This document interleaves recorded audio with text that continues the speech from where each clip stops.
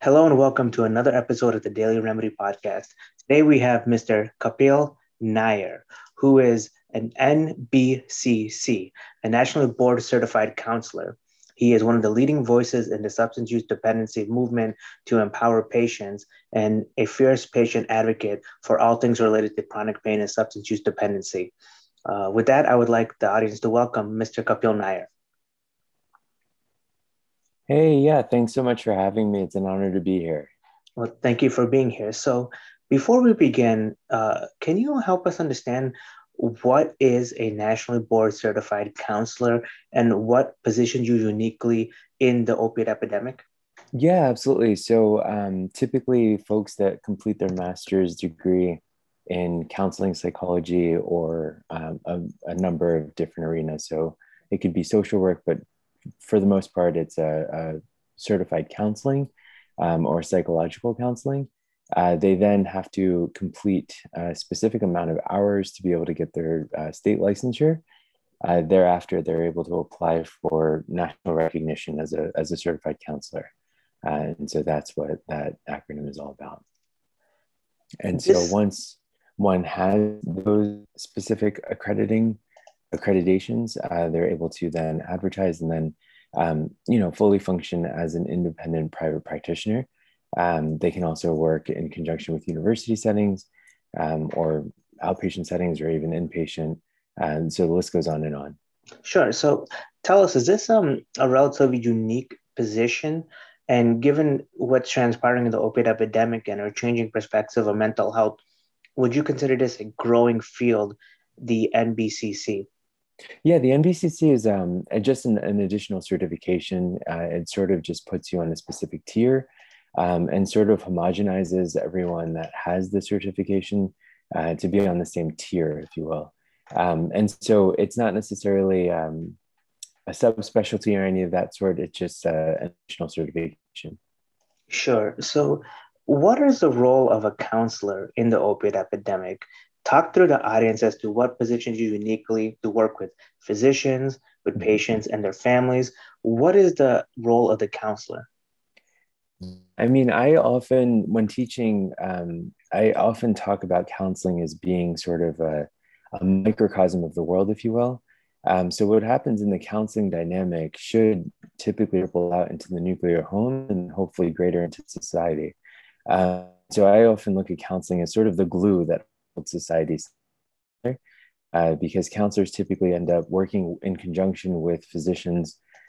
They help monitor medication and see if there's anything that's going on that comes up that may be alarming, so that the psychiatrist or the attending physician would be able to mend specific medications for to be able to alleviate that for the client. But then further, we sort of delve a little bit deeper with regards to emotional things that are occurring.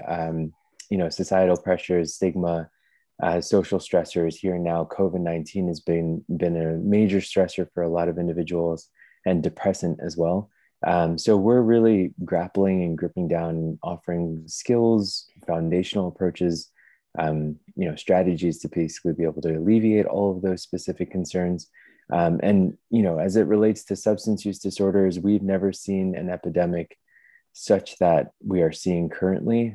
The exponential increase of people that are using substances has been off the charts at this point, here and now with COVID. So we are really working as a frontliner to sort of help alleviate and implement specific techniques to be able to, reduce or even replace substance use behaviors, including harm reduction. Talk to us a little bit about your perspectives on harm reduction, because that seems to be Yeah. an area of focus for you. Yeah, 100%. So I come from a school of thought where, harm reduction is basically looking at and alleviating the risks that are involved in use. And so that is something that I am very much adamant about. I have worked in traditional inpatient facilities in the nonprofit sector. I've worked in new age, kind of the evolving for profit sector of substance use disorder treatment, specifically in like the Florida model step down programming. To me, from my research of what I've seen of the industry as it is, that being said, substance use disorder treatment. Treatment has not since evolved dramatically since 1955. So what we're offering currently is not necessarily the best option. It's an option, and typically it's an option that's offered as opposed to incarceration, hospitalization. And so it seems to me that substance use disorder treatment seems to be a catch-all or an umbrella as a last resort. And all these new programmings that are opening up across the country seem like a la carte medley options. So it's not really anything innovative. It's just adding to. And so that to me is very curious. And I feel like the public needs to be mindful of that. For me, harm reductionists, specifically in the private practice sector, seem to be the most altruistic format. And I feel like is the most genuine new wave when it comes to substance use disorder treatment. As a host of people before me have said, we need to really look at the system as it is, because currently what's being offered as far as insurance approved services, as far as nonprofit and for-profit substance use disorder treatment, is not necessarily the best option, as efficacy studies aren't being done and folks are just claiming that they're very efficacious. So it seems like it's profiteering as opposed to actually being something long-term. Talk to us a little bit about that, the profiteering component versus altruistic medicine, and where the incongruity between policy and actual practice comes in, because I think that's an important point to expand on. This is a great point. Great question. So this is extremely multifaceted. So I have been privy to some information with regards to kind of the insidious nature of policy, lobbyists, congressional folks, as well as folks willing to try and profiteer from folks that need help. So sort of making money on the backs of those that are sick and suffering. And so what I've seen is sort of this puppeteering that occurs. So an individual that's extremely esteemed, that I would deem to be super elite, going to an Ivy League school and finishing in international equivalency of Ivy League school, coming in and sort of setting up via 2 degrees of separation for folks that are interested in becoming invested in treatment solely for the gain of monetary gain. It's not for efficacious care.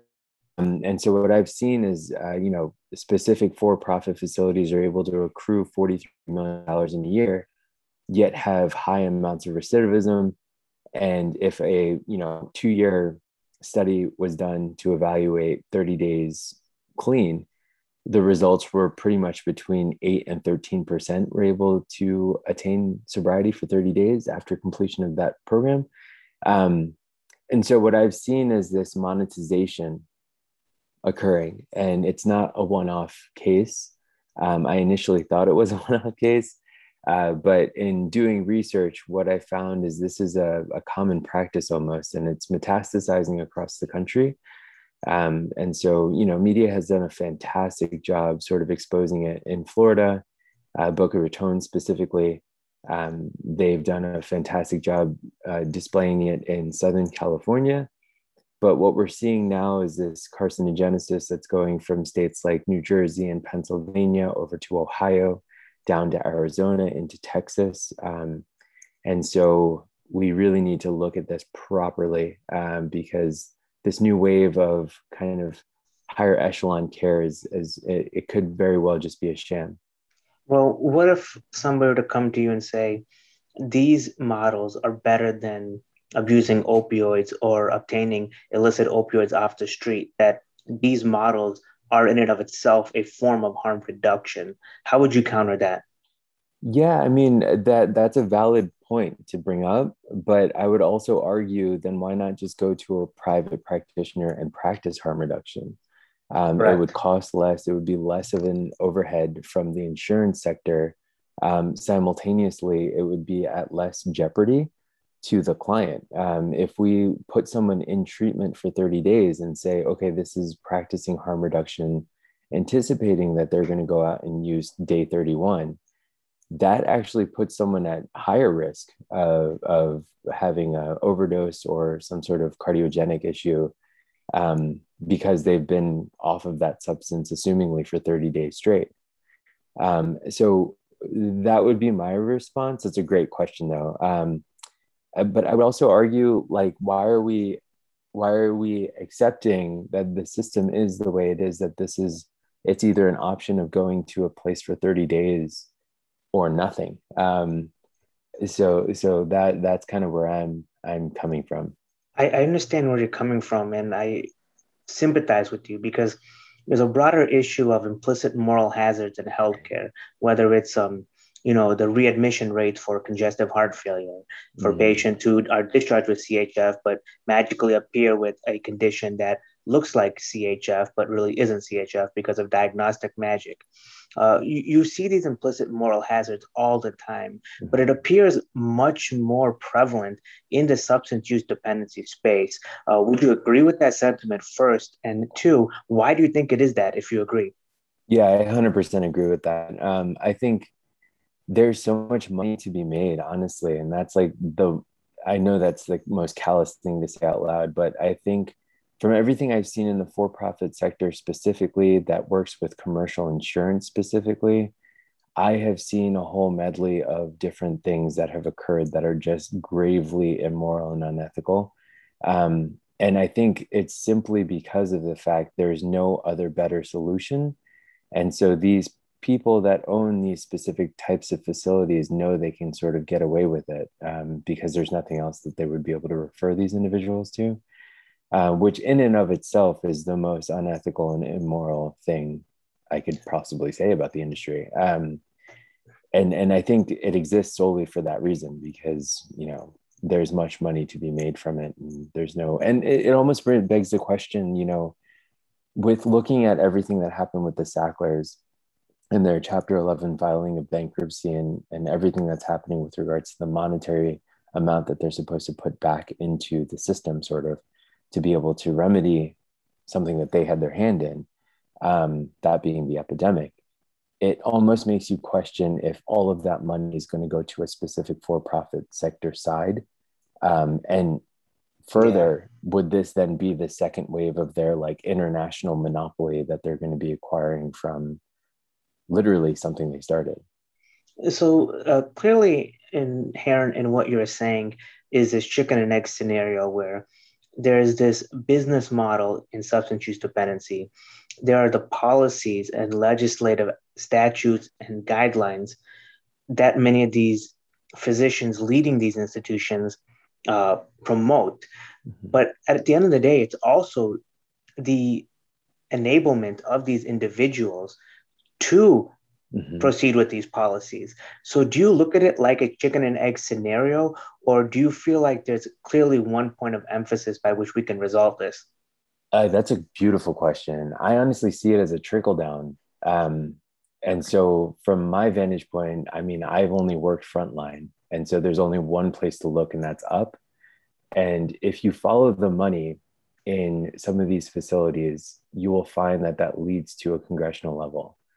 And if you continue following it, you'll start seeing that lobbyists is sometimes involved with pushing a specific agenda, and then big pharma steps in at some point and pushes the envelope a little bit further.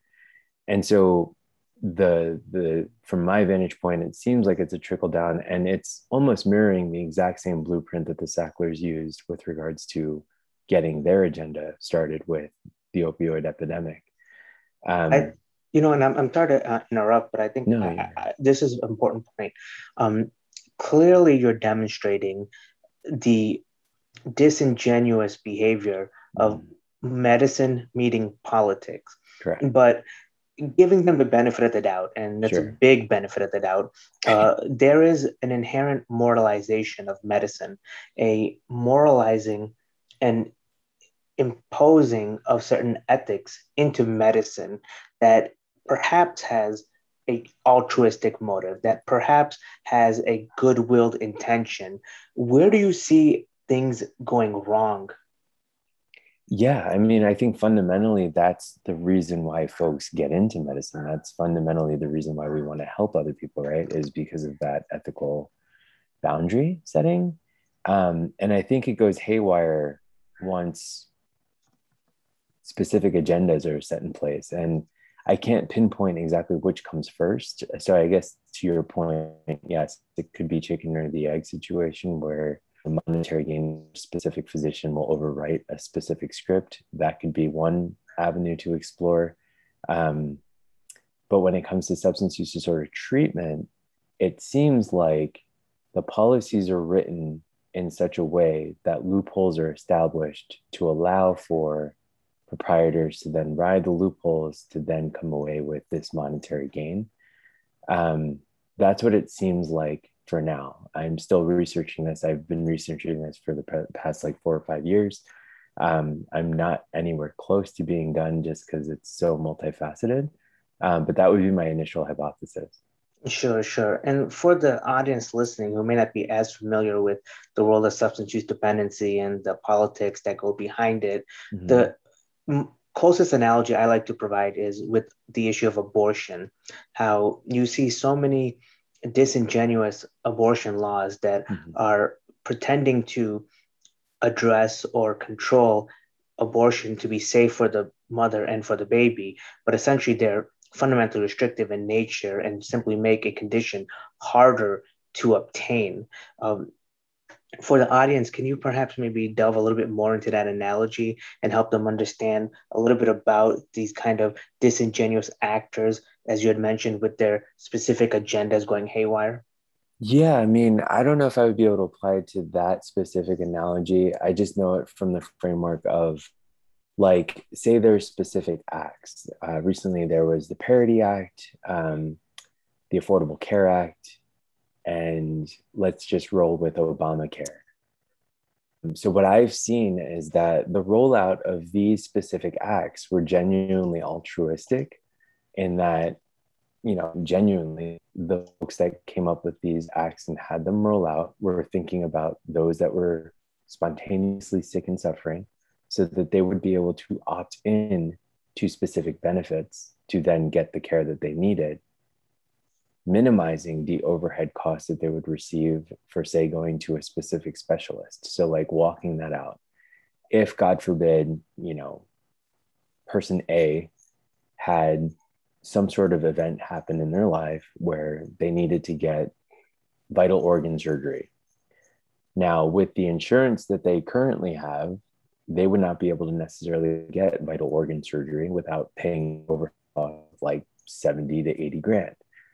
So, what they did with these three specific acts, the Affordable Care Act, Parity Act, and Obamacare, was this person would then be able to opt in on the 15th of the month for a specific commercial based high premium insurance that then they would be able to use for this vital organ surgery. And so by getting this opt in procedure done, they would then reduce their overhead cost from 70 or 80 grand to maybe 5 or 10 grand. And so that was the holistic idea of these three specific acts. Financially incentivizing patients to behave in a way that's considered good. Correct.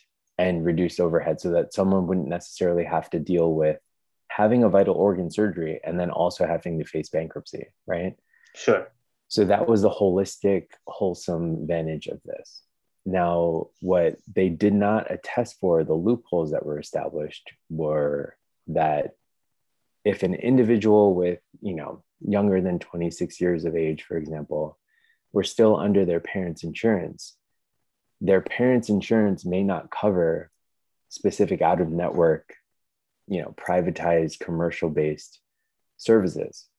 And so that in lies the issue when it comes to substance use disorder treatment, is that folks that were involved with these three specific acts were also privy to the information and almost, I don't know if it was intentional or not, but were privy to the information that the carve out was basically substance use and mental health. So that means that they would then be able to manipulate the system to then legally allow for a specific facility to accrue massive amounts of money within 1 year, 2 years' time. So expand on that a little bit because I think you mentioned a great point, but it was buried a little bit in what you're saying. For Talk sure. about these carve outs with specific disease states like substance use dependency, how they Mhm. came about, and now what is the actual implementation of those carve outs?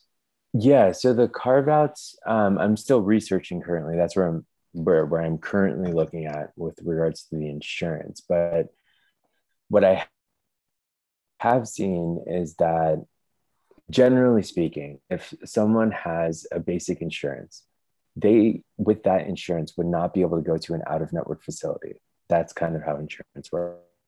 So you're compelled into a specific network. If you choose or opt to go to an out-of-network facility, then they do what's called the single case agreement, oftentimes with the insurance that you currently have.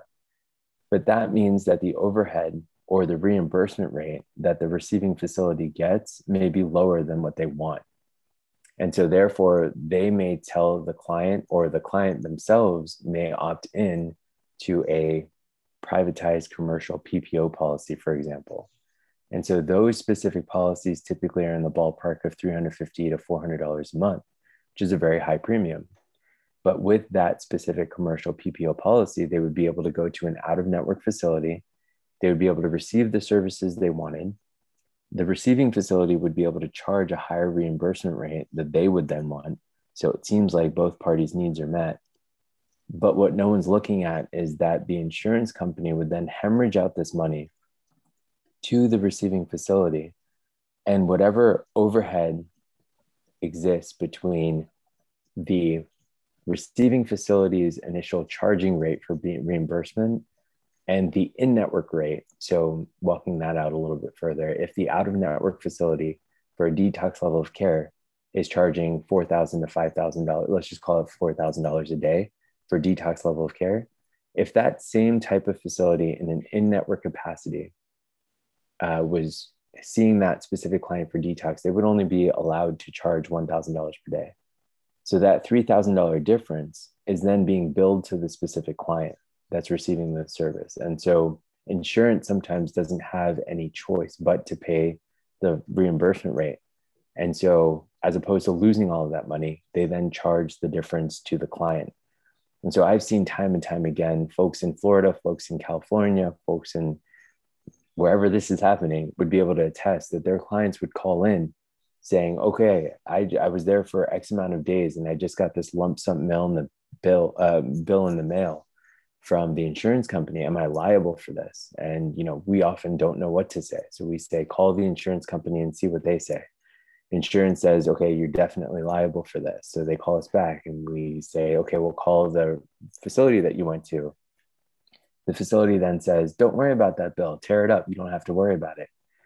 And so if the client does choose to tear it up, they tear it up. But then at the end of the fiscal calendar year, that specific facility that the client went to will write this off as charity care, or Wow. services unpaid. So that means that at the end of the fiscal calendar year, they're able to write this off as a tax write-off.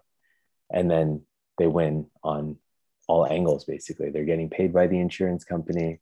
They're getting a tax deduction or however that works. Um, so that's kind of the paradigm that we're existing in right now. And So there let are me many folks that are aware of this, but no one's talking about it, which is very concerning. let's delve into that, but I want to summarize what you stated.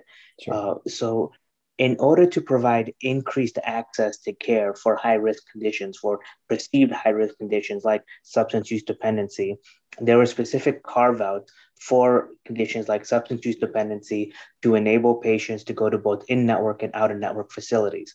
And in America, because we have an inverse relationship between access to care and cost of care, if we're going to increase access, we're going to have to increase cost accordingly.